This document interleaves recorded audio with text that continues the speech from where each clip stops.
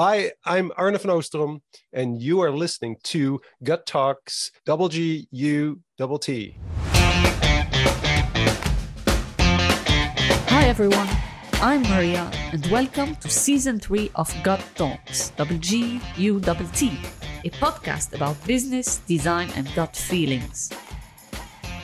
I started Gut Talks a couple of years ago to educate, spread some karma on the board, connect, reconnect, or learn from awesome entrepreneurs, industry leaders, and investors. By the way, there are no sponsors on the show, but a like, a share, comment, and hitting the subscribe button would mean a lot. Now let's get started. This is the next episode of our segment with Arne van Oostrom, where we talk about how he designed his own career path in design thinking and beyond. Here we go. I am in this in-between space. Yeah. That's where, and people said, oh yeah, that's this transition space when you go from one expertise or one bubble or one place to another place. And I say, no, that is the space That's in where you between. thrive yourself. But I think this is where everyone thrives, except that we're scared to be there because it feels like we're kind of in a vacuum, like we're floating, and we need to kind of be in a system, and we need to kind of be told, we need to be programmed. And I'm like, but it's so cool to kind of be outside of the matrix. But I guess there's two things here, at least. Like there's the social pressure and what we're taught as kids. So where it's things should be the way they are, but there's no reason for it. And to get out of this mindset and have this be self-aware and not just go by things just because this is what we've been taught. It's very difficult to get out of this. And it's not everyone who can get out of these norms that are putting people in a box somehow. And so, linking back to what we talked about earlier, a question of what if it's a movement? Kind of those are the things that help me to reframe things and to kind of say, what if it's a movement? What if we start a movement, not a business? What if your business was a movement? What if your corporate company, all structured and all that, what if we turn it into a movement? What would you do differently? This is one of the questions, obviously, but it's a way to kind of also see how programmed we are and see how we find it difficult to see other options, alternatives to things. And I think creativity is about that, seeing options and alternatives. And if you can't see an alternative, you can't see another option in what you're doing, you haven't been trying hard enough, because there's always an option. There's always an alternative. There's always something else, except that, you're not trying hard enough and you want to play it safe. And if one thing I truly believe in, that's why I do kind of talk a lot about and teach also about creative safe spaces. And I just mentioned a couple of times that I was kind of moving to the brave space, because in a way I thought, a safe space is also something that you don't want when you want to be creative, because safe is like you're there, it's comfortable. And that's also it doesn't provoke you. It doesn't push you. It doesn't do anything. It needs to kind of be a little painful for you to come up with new things and to kind of push you a little bit. If you're in theater, for instance, and you have to go on stage and you're not nervous, something's wrong. You're missing you need to use that tension for energy. You need that. That's how we grow. If you want to run a marathon, it's going to hurt. It's going to be painful. Of course, it's going to be painful, but then you achieve things. If you don't want to be uncomfortable, if you don't want to be, if you don't want it to hurt or be, insecure, et cetera, you're just going to be in the safe middle. So safe space to me, that's why I kind of move a little bit to brave space, but by basically always seeing, what if you flip the system, asking questions like that, just like, think about it. What if you, put it upside down, what happens then? And people go like, no, that makes no sense. That's a waste of time. Be serious. So like, let's play, let's try, so it's a game. So I think that being sort of an outsider always. So I run a podcast on creative leadership. Well, that's what I wanted to get into, actually. I'll ask you, why also did you start that?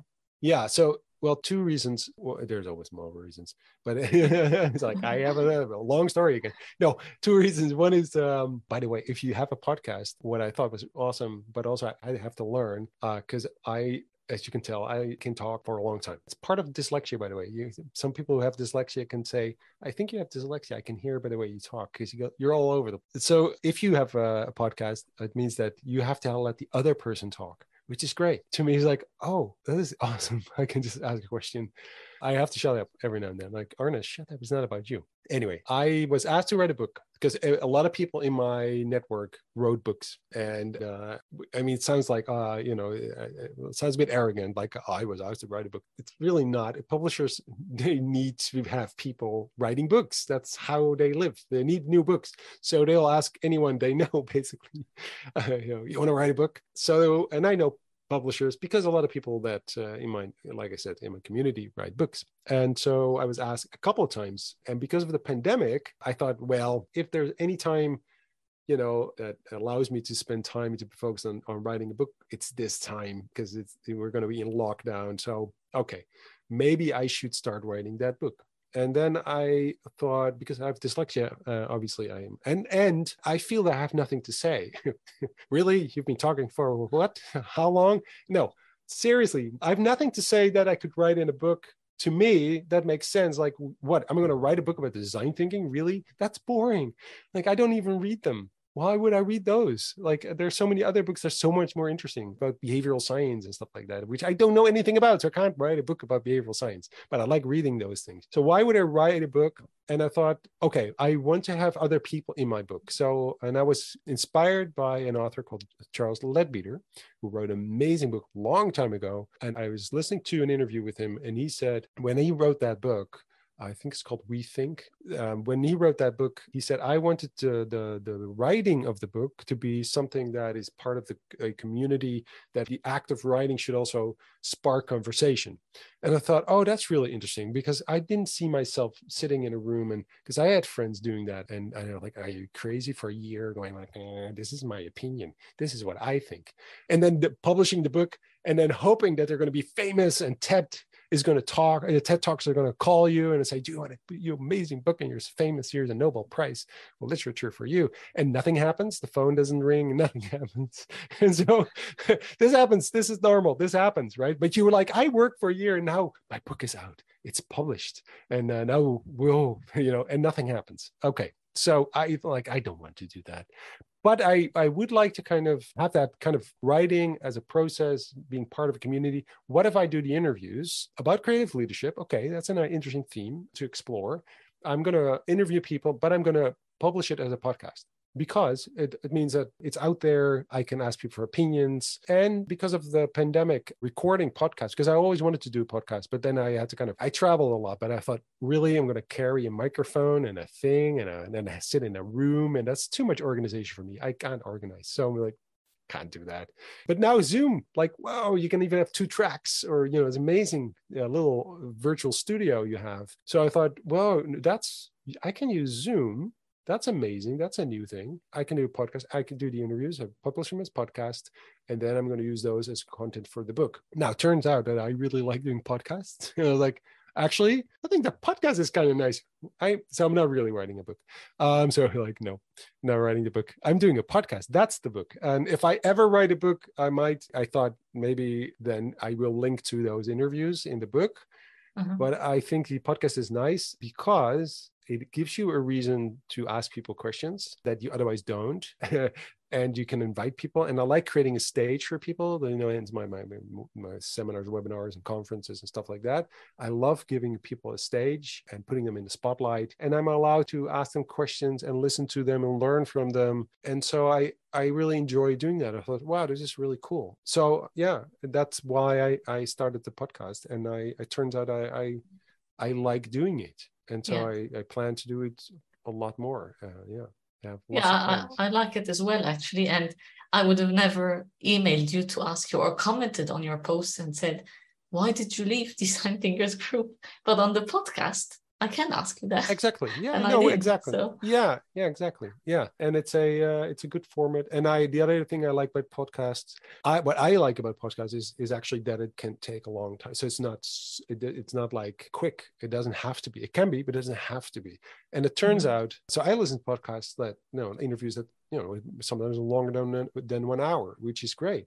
I like that. I like that there's time to really talk and to really have a conversation except that, it's not sound bites and stuff like that. It can be, but what I really like about podcasts is that it doesn't have to be. So yeah, that's the other thing I liked about it. It's like, oh, wait a minute. You can just let the conversation flow. And I don't mind if people don't listen to it. That's not my aim. I know people are listening to it, which I don't, which is always, of course it's nice. I'm not saying like, I don't, but it's not my goal. My goal is not to kind of, become famous as a podcaster. It's actually, I like the act of creating the podcast and having the conversation with people, learning from them.